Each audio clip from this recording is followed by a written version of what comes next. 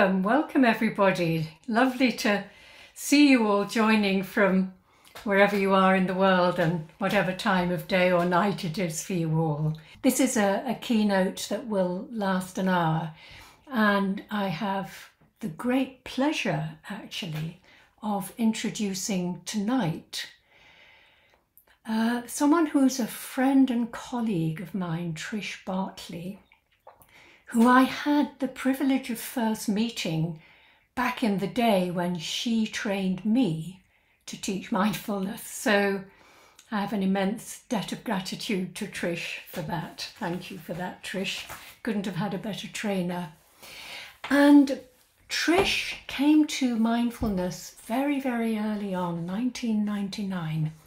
She came from a background in community work and international development work, and always with a particular interest in values, how values shape us, how they inform our thoughts, our decision making, our actions, and perhaps most importantly for Trish, our sense of inclusion, who we include and of course who we exclude. And this real attention to values runs through all the work she does in mindfulness. So Trish joined the very, very first mindfulness MBCT retreat in 1999, led by the three people who developed MBCT, Zindel Siegel, Mark Williams and John Teasdale, and their research teams. And at that point, Trish herself had breast cancer, was going through very, very heavy chemotherapy, was without any hair, but had the courage to join this retreat. And that led to what we're going to learn more about tonight. With the assistance of John Teasdale, Trish then developed a special adaptation of MBCT for people with cancer.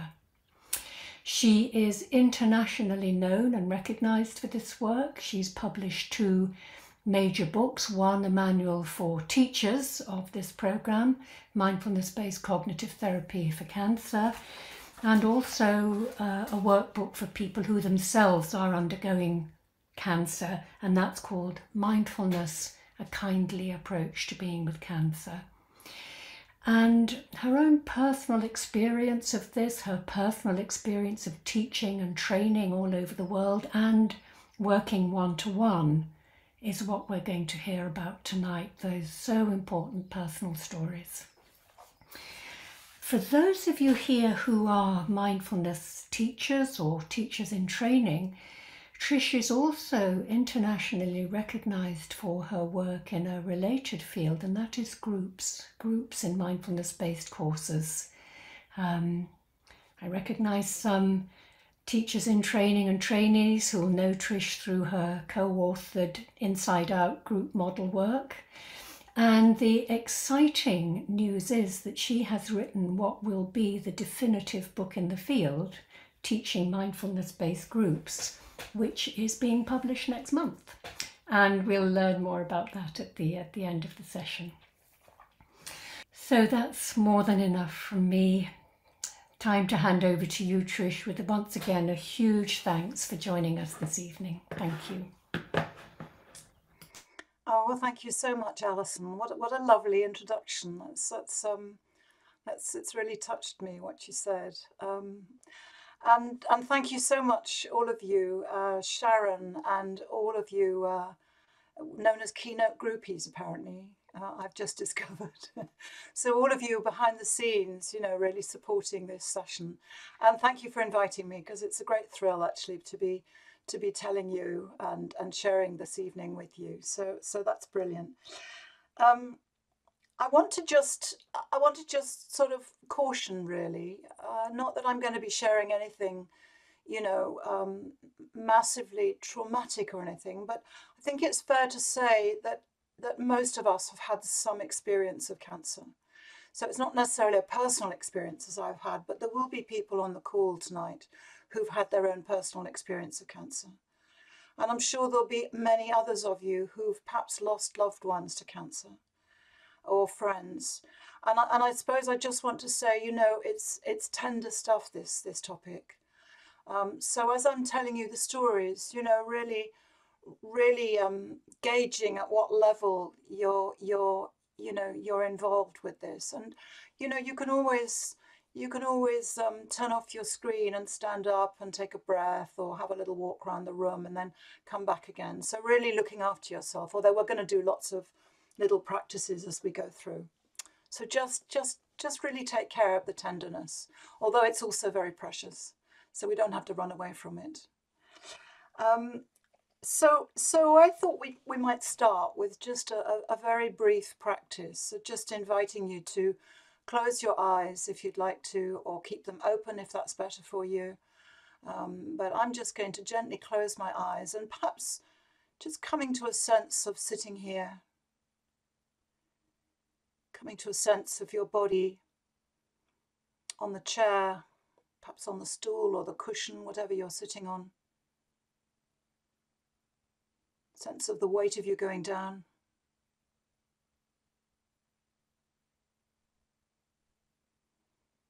And if you'd like to, perhaps just gently coming to the breath. Or if you prefer to stay in contact with some place in the body, like the feet on the floor, then doing that, whatever's best for you. Just having an anchor to come back to.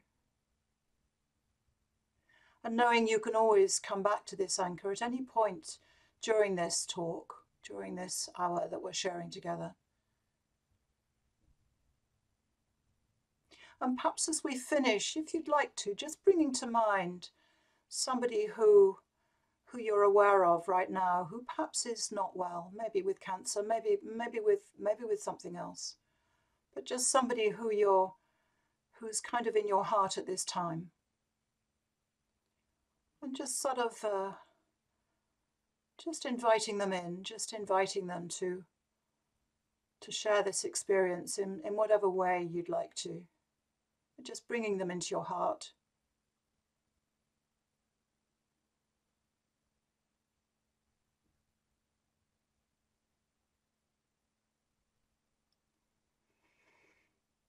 Okay. So opening your eyes and coming back to, we never went away really, did we? But coming back to the screen, yeah. So I just want to share with you a little bit about how this evening and this talk is going to go. Sharon was so lovely because she said, don't let's have loads of PowerPoints. And I thought, oh phew, that's great. And she said, why don't just let's have some stories. And I always think that's really nice. So I'm going to share some stories of some people I've worked with, really to illustrate some of the points I want to bring through. And these relate, you know, very directly to what was in the blurb, in the flyer. But maybe first of all, just saying to you that really the place that I'm coming from this evening, and that that's really, I think, quite important to come from, is just an acknowledgement that cancer involves a lot of uncertainty. So whether you have a really tough cancer or quite a mild one, there's a lot of uncertainty and a lot of waiting and a lot of not knowing. And it's quite tough to manage that. Whether you have a practice or not, it's still pretty tough to manage. So just having that awareness, all the people that I'm going to share with you, they all would have experienced this in greater or lesser extent. And of course, with uncertainty comes great big dobs of anxiety. You know, the sort that really hits you in the belly or in the sternum. The sort that perhaps in the middle of a supermarket shop suddenly comes to you of something that's upcoming or some memory that you've had. So, you know, anxiety and uncertainty are really constant companions, I think, for people going through a diagnosis and treatment, and probably for some time afterwards, actually, and at different times. Yeah, anniversaries probably. And of course, trauma is another one that is also very commonly experienced at different times with the experience of cancer. So I'm actually not going to tell you a huge amount about the 8-week course, because in many ways it's not that different to other 8-week courses. In some ways it is a little bit different, but what I want to do is to really acknowledge the people who have supported me hugely in this work. And Mark Williams was the first one who just opened doors for me. I mean, it wouldn't have happened if he hadn't opened doors in the oncology centre. And it was lovely because he was the only person who didn't know that this wasn't happening anywhere else. I mean, I kind of assumed it was happening all over the place in cancer centres. I didn't know it wasn't happening. He knew. The people in the cancer centre, they had no idea that this was actually quite radical and quite new. It's just as well, really, because they probably wouldn't have let me teach if they had. But anyway, that was back in 2001. And then, of course, about 2003, I started working with John Teasdale, and he very kindly supervised me. It, again, was never clear to me why he would want to, because I'm not a psychologist, but he did.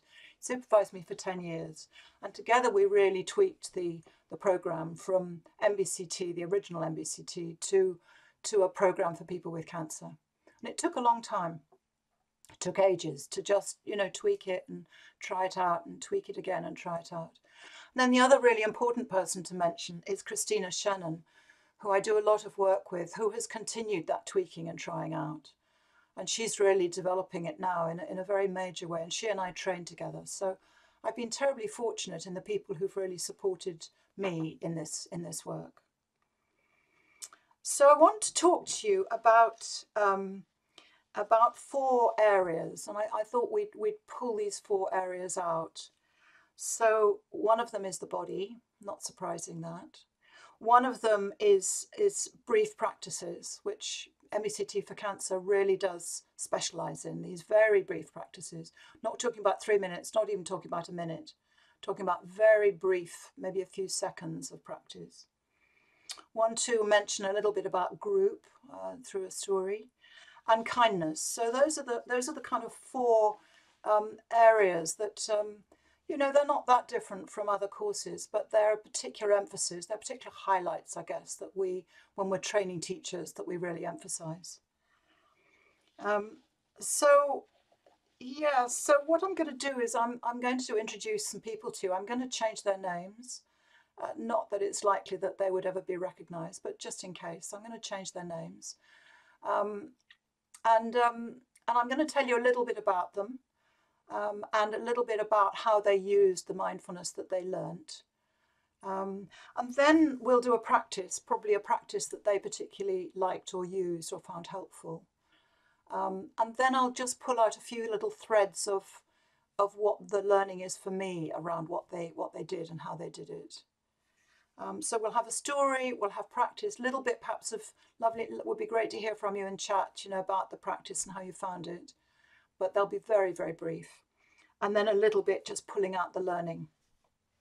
Okay, so before we move on to the first person I want to introduce you to, I'd love you just to pause, because I've given you a lot of information even now. So maybe just pause with your eyes open. No need to close your eyes. We tend to close our eyes when we're about to practice. And actually it's quite a disadvantage, because as soon as we close our eyes, we cut ourselves off from what's going on around us. So maybe just pausing, in this moment, just to notice what's going on for you right now.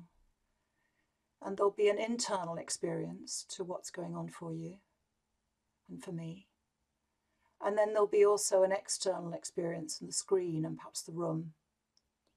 My dog is dreaming, so there's an external experience for me of little noises from dreaming dog, which is nice.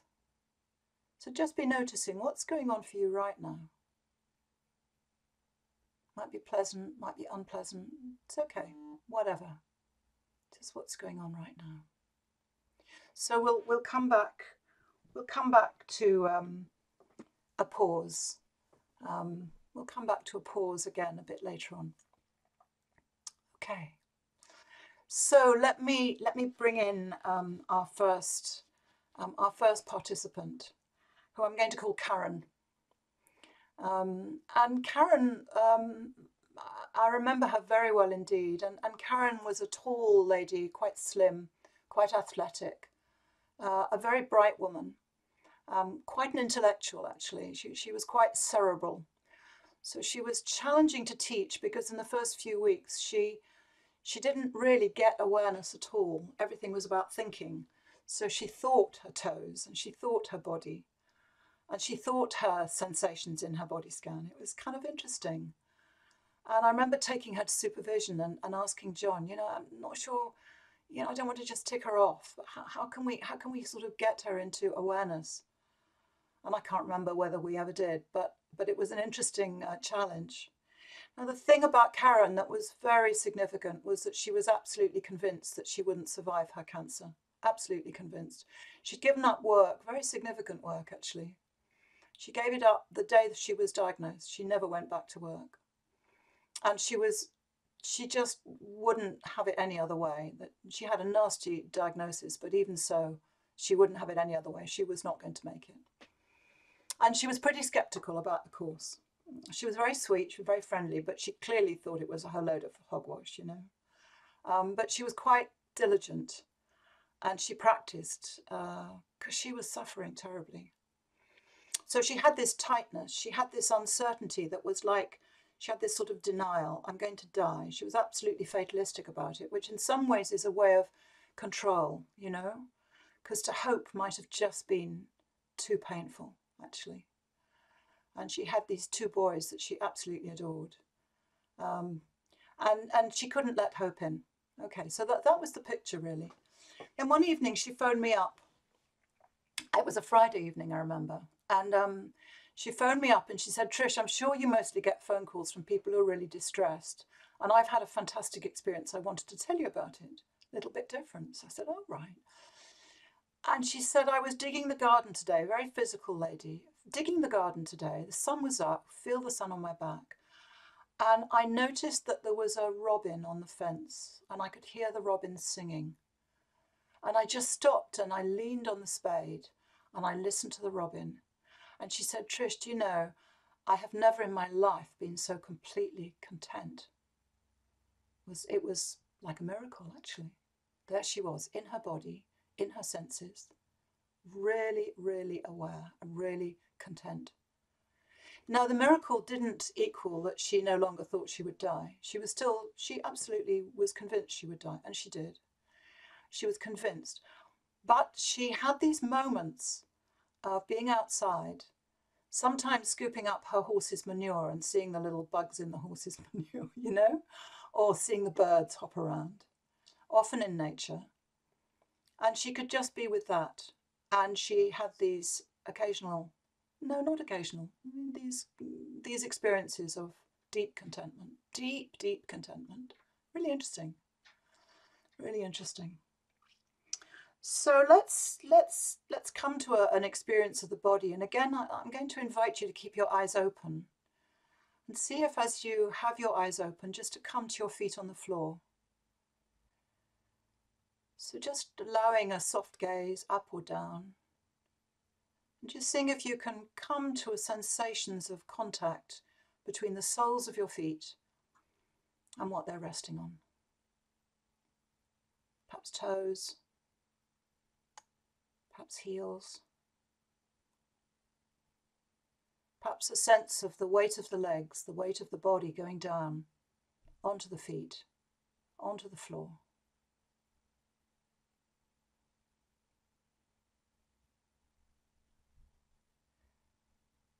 And perhaps a sense also of the solid of the floor. The solid of the floor holding these feet, supporting these feet. These feet resting on the floor and actually ultimately the earth beneath. These feet resting on the earth and on the planet itself, holding. Okay. So that's Karen, and it was very intriguing to me that she found her own way into the practice, really. She was conscientious, she did her body scans and all of that, but what meant most to her was those sorts of experience of listening to the birds, doing something physical. And that was fantastic, but of course once she was so poorly that she couldn't any longer go outside, that wouldn't have been accessible to her. That doesn't diminish what she experienced, because I think what she experienced was very renewing and resourcing for her. Yeah. So let's move on now to the next participant I want to introduce you to. And I'm going to call her Aisha. And Aisha, was a very, very troubled lady, but in a very different way to Karen. So I taught Aisha 2 different 8-week courses. Um, and, um, and on both she was really in crisis, actually. And in fact, on the first one, I wasn't at all sure that I should have included her, because she was so agitated, so troubled, actually. She was a carer of when I first knew her, of a 15-year-old boy who had a terminal cancer.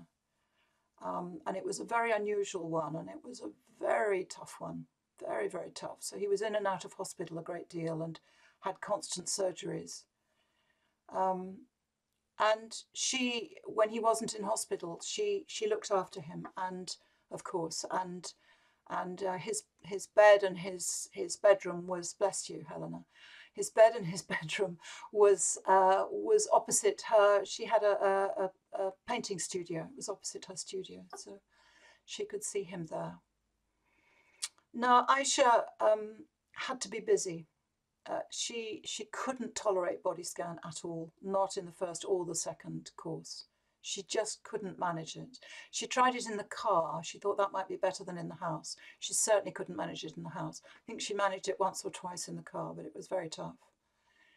So she was a bit like Karen, in that she was dealing with huge uncertainty and very, very anxious. But the difference between the two of them is that Karen was tight into this, like it's going to be like this, and Aisha was agitated. So she was all the time moving. She would move her legs and she'd move her hands a lot. So she was very agitated internally and externally. And her practice was pretty non-existent. The breath was no good to her at all. The breath was very triggering, because it triggered her into the breath of her son, which was so laboured and so loud. She just couldn't bear it.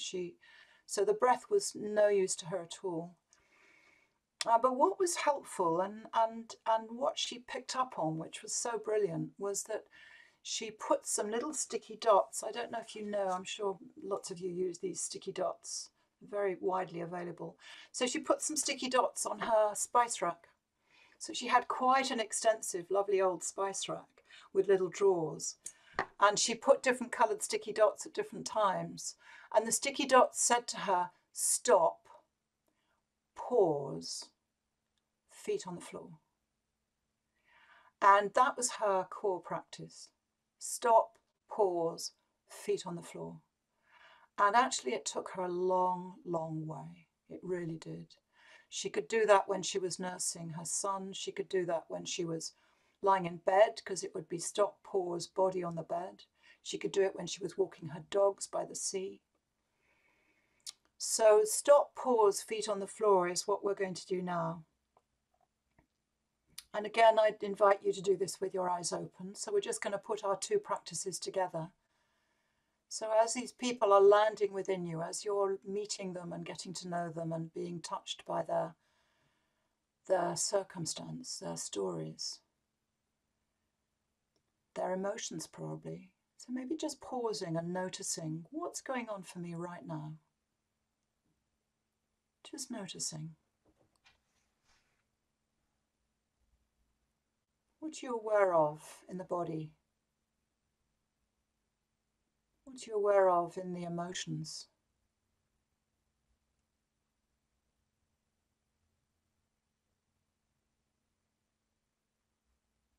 What you're aware of in your thoughts, perhaps. And then, having kind of gathered the attention and noticed all of that, then just directly coming to your feet on the floor, just like Aisha did. Stop, pause, feet on the floor. She would often do it standing. I don't think she sat a lot. So feet on the floor, but we're mostly sitting. Weight going down. Points of contact. Sense of gravity. Gravity pulling us downwards, bringing us closer and closer to this Earth, this precious planet.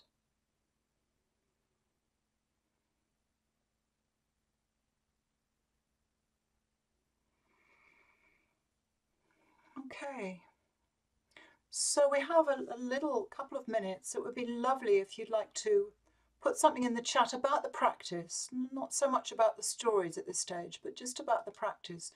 So when you practice just now with stop, pause, feet on the floor, what was that experience like for you? Maybe a word or 2 words, just to check in with you. That would be so nice.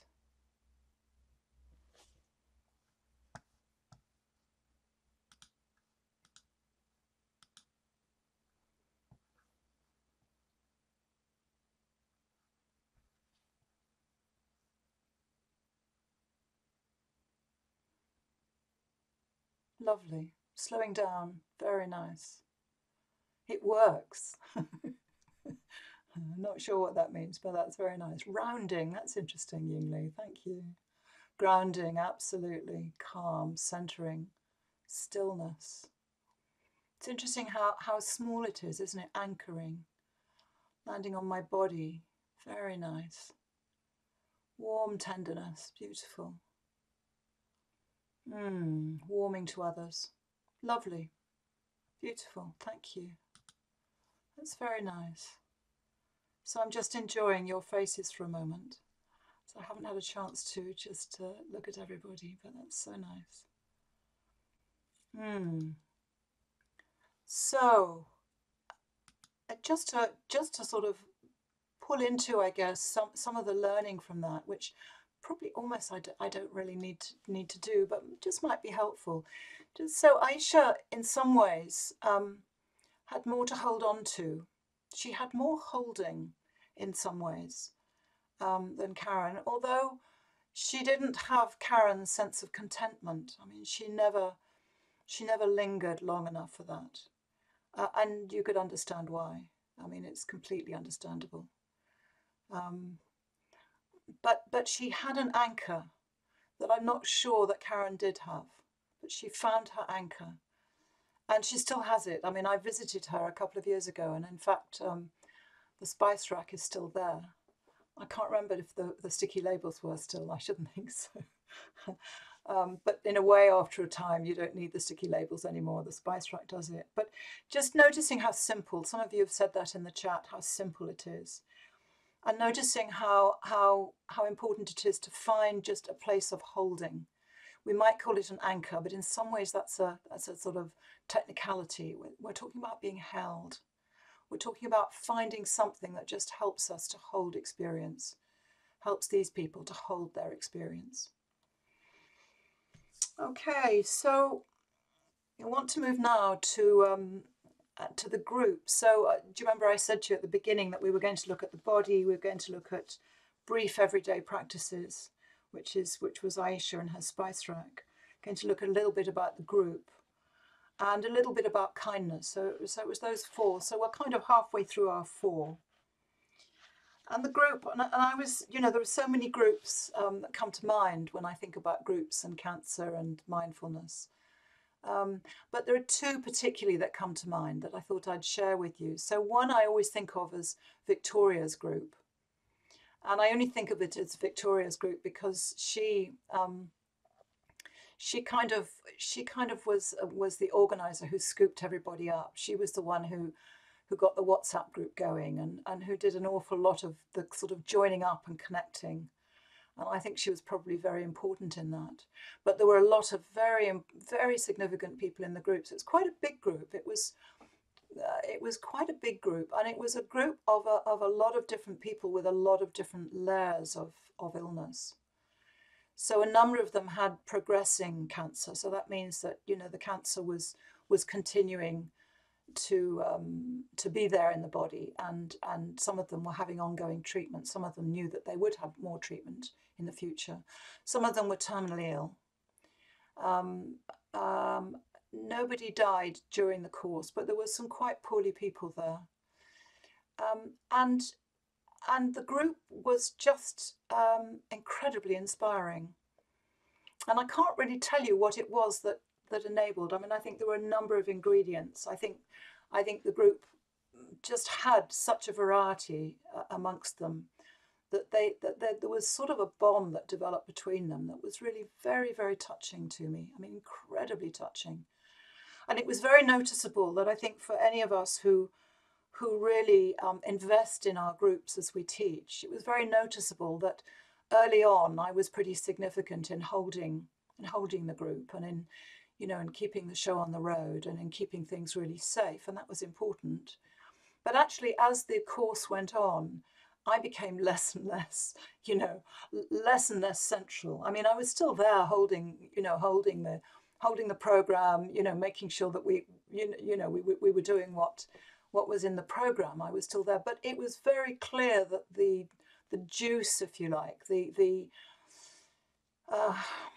gold was amongst them, and the way that they were relating to each other. And it was just very, very beautiful. And because I was so intrigued with what was going on, I kind of, which I often do, I had a follow-up group a month after they finished. And I turned it into a focus group to actually look at what was it about this group. I wanted to learn, because I was writing, or I was due to be writing quite soon, about the teaching mindfulness-based groups.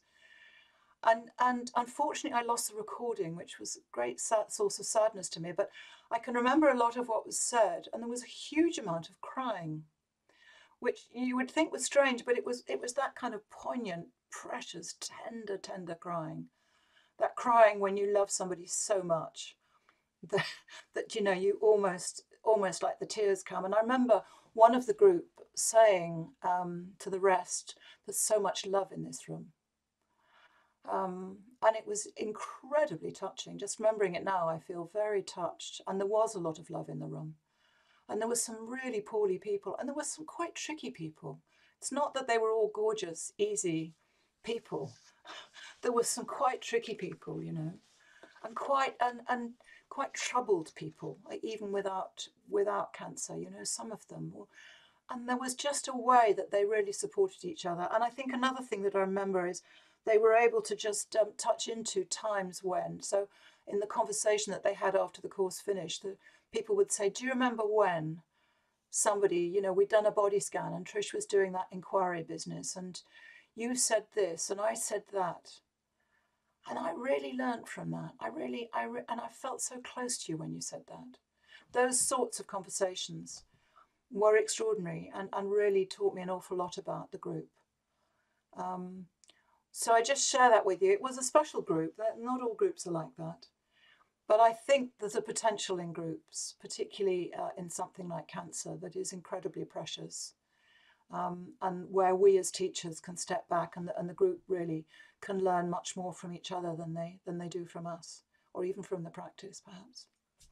And I think that's a form of holding. I think that's a big form of holding, that holding of community, that holding of contact. So I thought we'd do another brief practice. I'm keeping an eye on the time, but I think there's time for another brief practice, but not perhaps to go into the chat afterwards. So let's do what we did before. So let's just stop. So if you're taking notes, maybe just put the pen down for a moment. Just stop and pause, asking that question, what's going on for me right now? What's going on inside? What's going on the outside?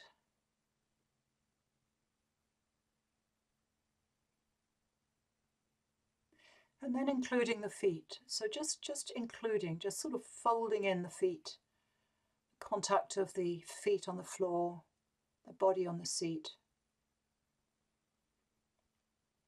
This sense of weight going down. Really experiencing that the floor, the earth, the planet holding us. This holding that we need so much.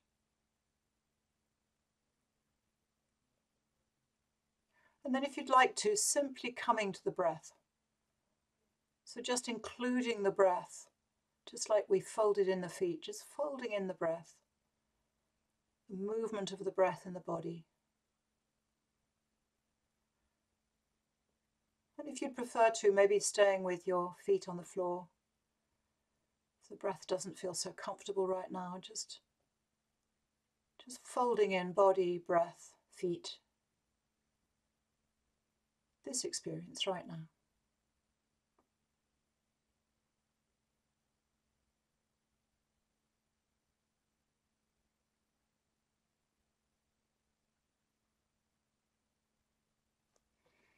Okay.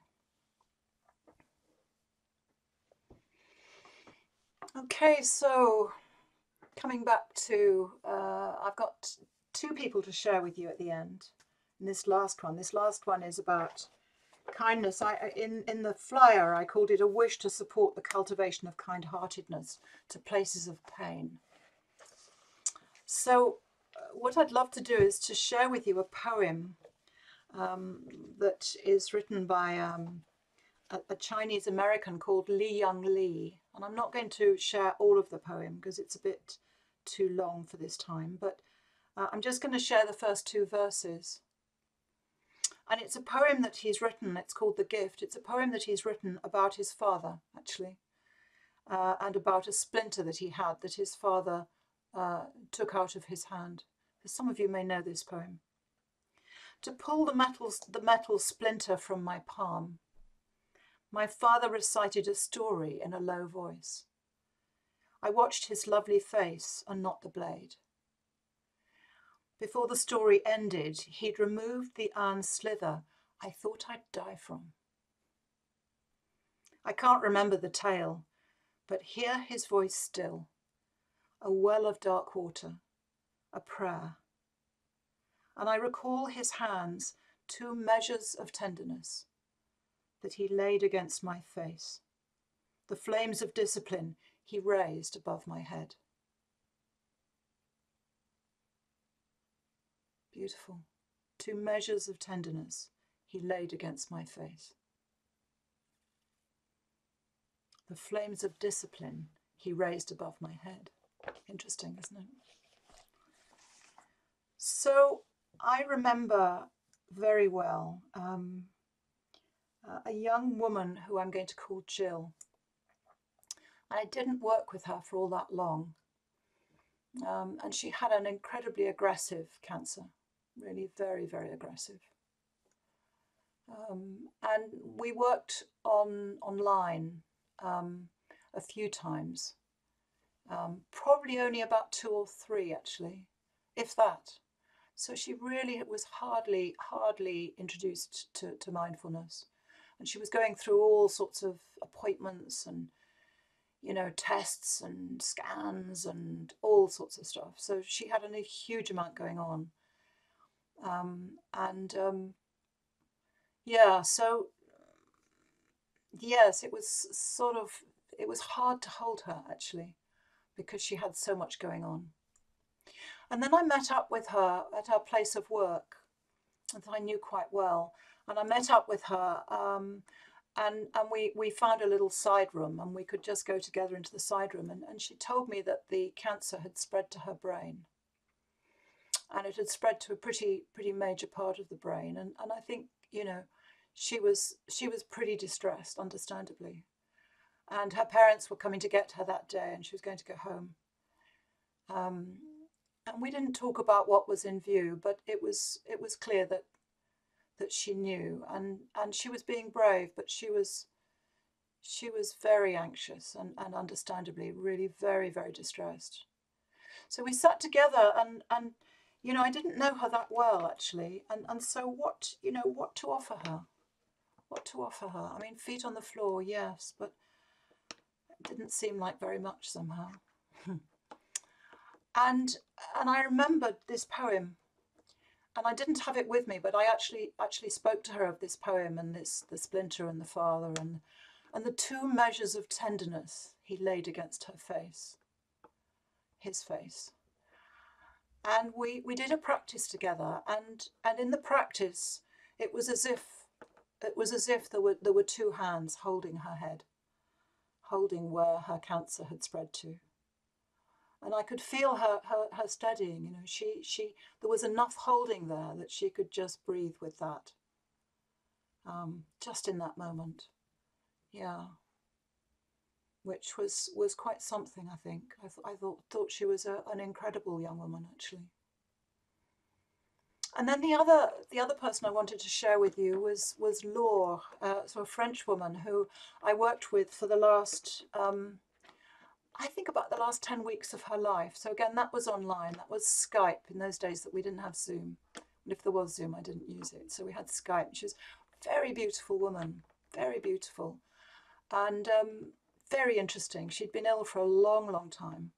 And her life had sort of narrowed. It had sort of shrunk, which is what happens with chronic illness, isn't it? And I don't know how she came to me, but she emailed me and we started working together. And she was great. She took to mindfulness like a duck to water. And I had this little fantasy that she would recover and become a mindfulness teacher, which of course was, you know, wasn't going to happen. But it was a lovely little fantasy because she would have been fantastic, absolutely fantastic. And she worked well with mindfulness. But the thing that really I remember her by very much was her joy of her friends and her joy of her garden. And she had this walnut tree in the garden. And this walnut tree was, I never saw it, but she described it to me, and it sort of had a lovely spreading sort of, I don't know quite what you call it, sort of spreading shape. And in fact, it was before spring, so the leaves went out. So it was sort of in skeleton form. And she said that she could see this tree out of her bathroom window. And she would go many times to the bathroom window and she would just look at her tree, and it was as if she was standing underneath it. And at a time when she could no longer go out in the garden, she imagined herself standing under the tree. And she was extraordinary. You know, she practiced a core practice, probably the body scan, right up until the Friday. And then she took herself to bed and her family were with her, and she died on the Tuesday morning, early Tuesday morning, which I thought was just amazing, quite amazing. And I like to think that she had her tree over her like a canopy, but her tree held her. So it struck me as I was thinking about all these people that I've shared with you that that actually, yes, it's about the body. Yes, it's about brief practices. Yes, it's about finding something, some anchor, something somewhere. And kindness, of course, is huge. The tenderness, those tender hands. But it's actually also about holding, about finding some way of holding for ourselves, for others. Yeah. So that's really what I leave you with. And I thought we'd finish up with a brief practice, which I call coming to the breath with kindness. So this will just take about a minute, Alison, and then we'll move on. So closing your eyes, I've been very firm with you, haven't I? Closing your eyes if you'd like to. Coming to a sense of feet on the floor, body sitting, weight going down.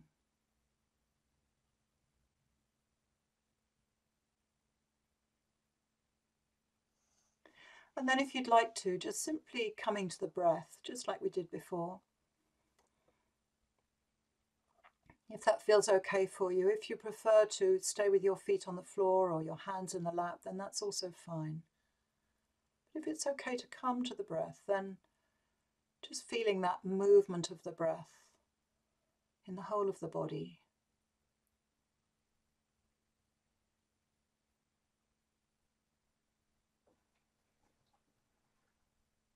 And then if you'd like to, imagining, playing with the possibility that kindness could flow in on the breath.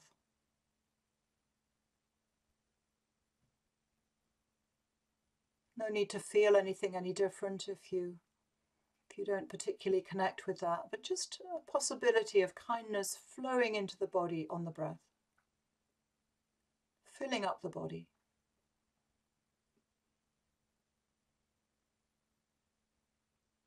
Perhaps moving to any place in the body where there's pain or injury, or some particular place that needs some kindness, some friendliness.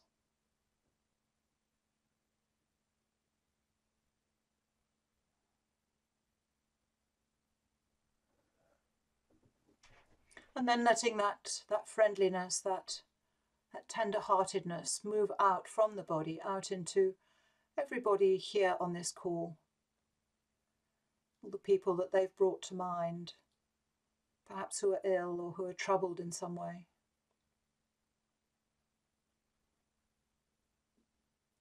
Kindness in on the breath, out to whoever is here with us, either present on the screen or in our hearts, in our minds.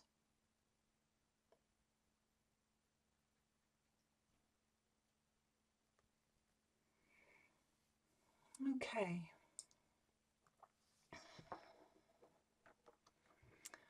So I'm a little bit over, Alison. Sorry about that. Have you got any? That's nice to see you. Yeah. Trish, we've got a few questions coming. Some of them are specifically about teaching. I'm going to leave that only until we've got time. Okay. Very interesting one here. Some people say mindfulness isn't suitable, isn't right for people who are in the middle of life-changing events. So what have you learned from offering mindfulness to those dealing with cancer, which is, of course, a life-changing event? Yep. How does what you've learned address this concern? Yes, I think it's a really good concern. So I think whoever asked the question, I think you're on the button with it, really. I think there are two things. One is that people coming onto an 8-week program, the orientation, the preparation for them to come onto the program and checking that it is a good time for them to be doing it is very important. So the training that Christina and I offer around this program, we very much encourage teachers not to be teaching people who are in the middle of treatment, who have just been diagnosed. It's not appropriate. So that's the first thing. The second thing is that because I'm quite experienced, I've worked with a few people who are, you know, obviously at very early or very late stages in cancer. So some of the stories that I've told you, you know, wouldn't be suitable for people who aren't experienced. But they feel important because I wanted to give you a taste of what mindfulness can offer in terms of holding. I hope that answers it more or less. Yes, lovely, thank you. And of course, I know you have said to me on more than one occasion that, and you mentioned it in the practice to people in trouble, so much of what you say isn't only relevant to cancer, it's relevant to many different kinds of trouble. And there is a question here. How do you feel the mindfulness practices that you offer? What's the specific difference in the practice for people who are working with cancer in their lives? How do you adapt the practices? Good question. Into account? Good question.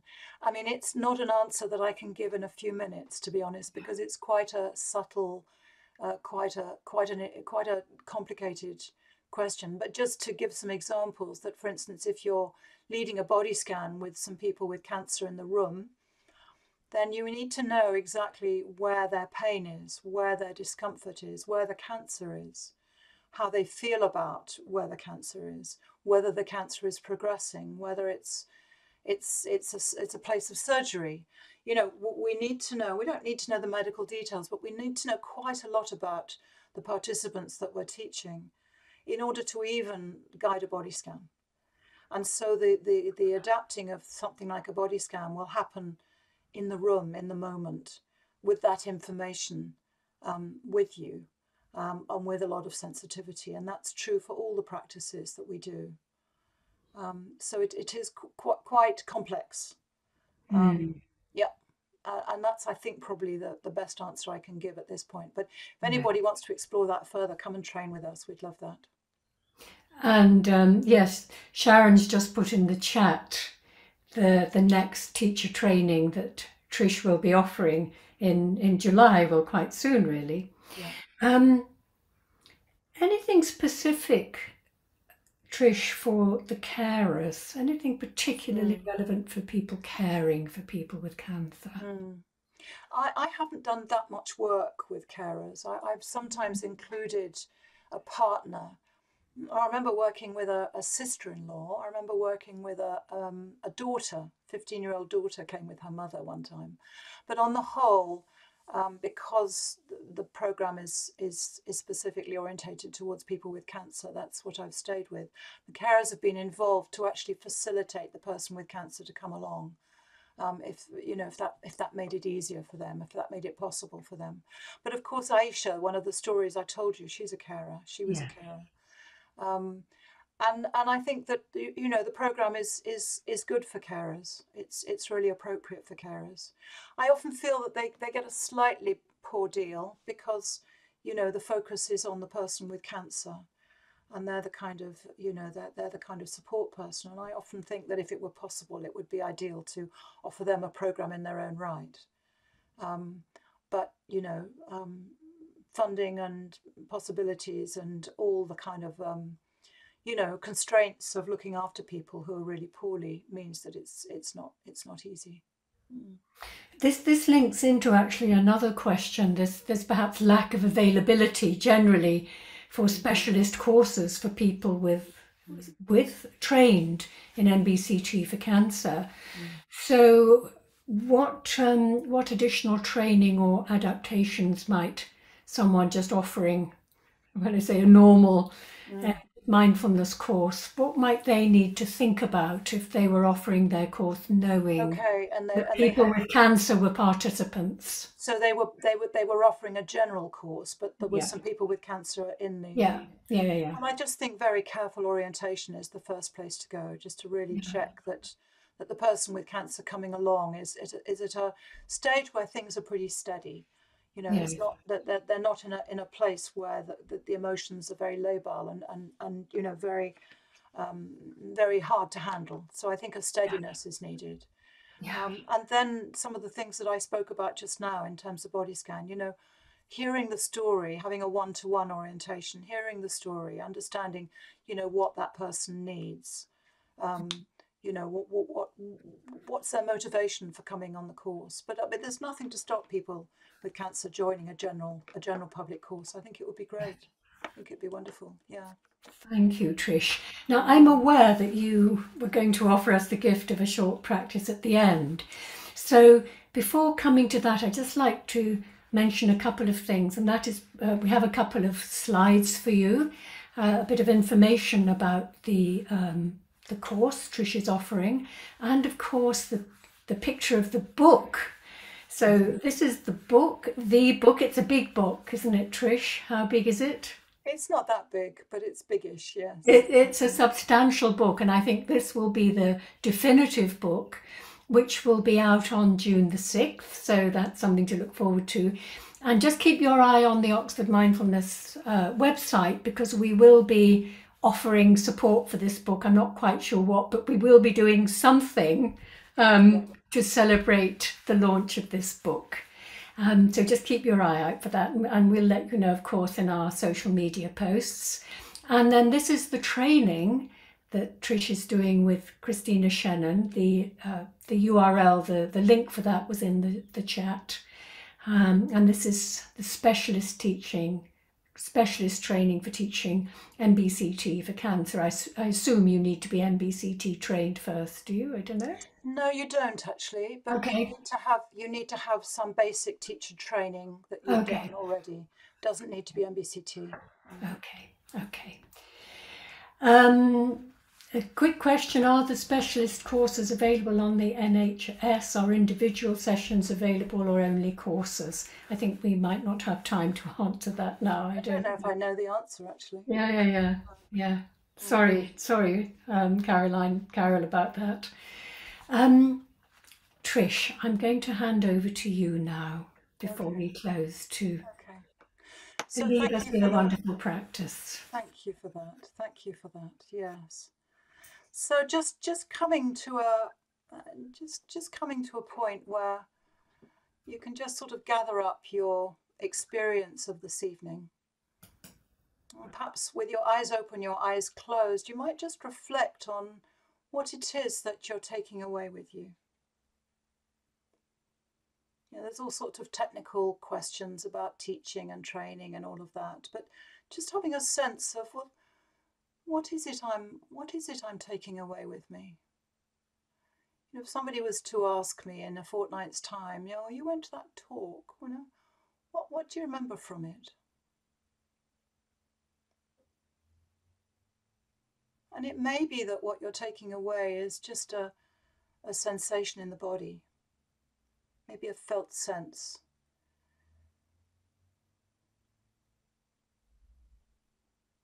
And it may be that it's possible just to turn to that felt sense in the body if you can find it there. Maybe in the heart, maybe in the center of the trunk of the chest.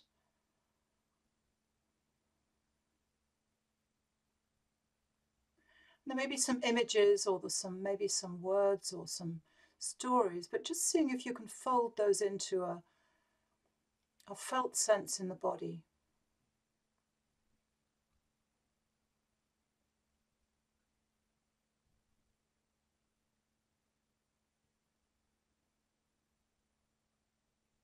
And in whatever way you'd like to, perhaps framing that into an intention that mindfulness might be of some use to people with cancer, people with life-threatening illness. And it might be in the form of an 8-week course. It might be in the form of a kindly oncologist or a sensitive, a really holding specialist nurse. It might be through kindness, it might be through just presence, which after all is mindfulness as well. So just breathing with that possibility that even though there isn't enough in the world of treatment, of mindfulness classes, of teachers, of doctors, may what there is be of value, be of benefit.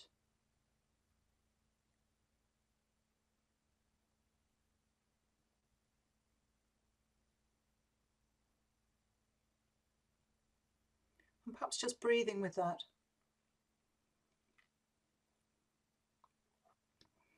With your feet on the floor.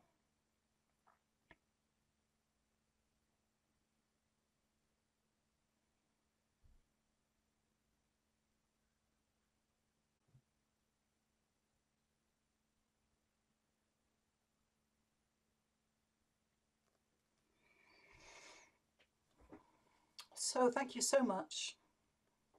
It's been great to be with you this evening. And Trish, it's for me to thank you so much for joining us. It's been a real pleasure and a privilege. Thank you so much.